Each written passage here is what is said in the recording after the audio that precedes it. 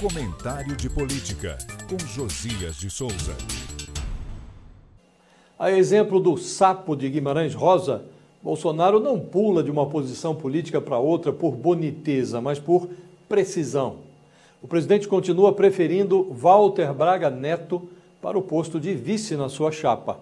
Foi por absoluta necessidade que ele recolocou a carta da ex-ministra Tereza Cristina no baralho. Classificou-a como um nome excepcional, levando Braga Neto a um inesperado banho-maria. Seguindo a sinalização de Bolsonaro, Braga Neto deixou a poltrona de ministro da Defesa no início de abril, como exige a legislação para quem deseja ser candidato. Filiou-se ao PL, o partido do chefe. Foi alojado por Bolsonaro numa assessoria do Palácio do Planalto. O general passou a exibir-se em viagens com o presidente. Equipava-se para deixar o cargo no final deste mês.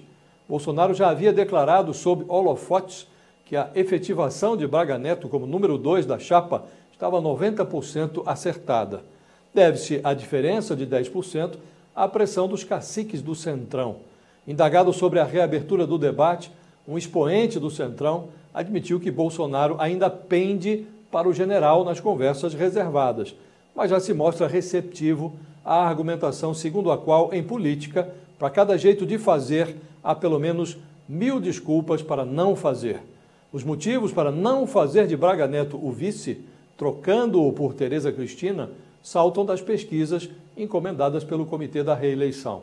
Elas coincidem com as sondagens públicas, apontam uma alta rejeição de Bolsonaro, uma aversão notável do eleitorado feminino e uma dificuldade de encurtar a distância que separa o presidente de Lula, seu principal rival.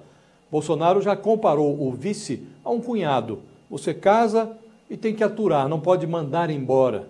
Disse também o seguinte: tenho que ter um vice que não tenha ambições de assumir a minha cadeira ao longo de um mandato. Se na batida do martelo a opção civil prevalecer sobre o general, o pulo será do tamanho da fragilidade exposta nas pesquisas. Eu falo direto de Brasília para o podcast do Jornal da Gazeta.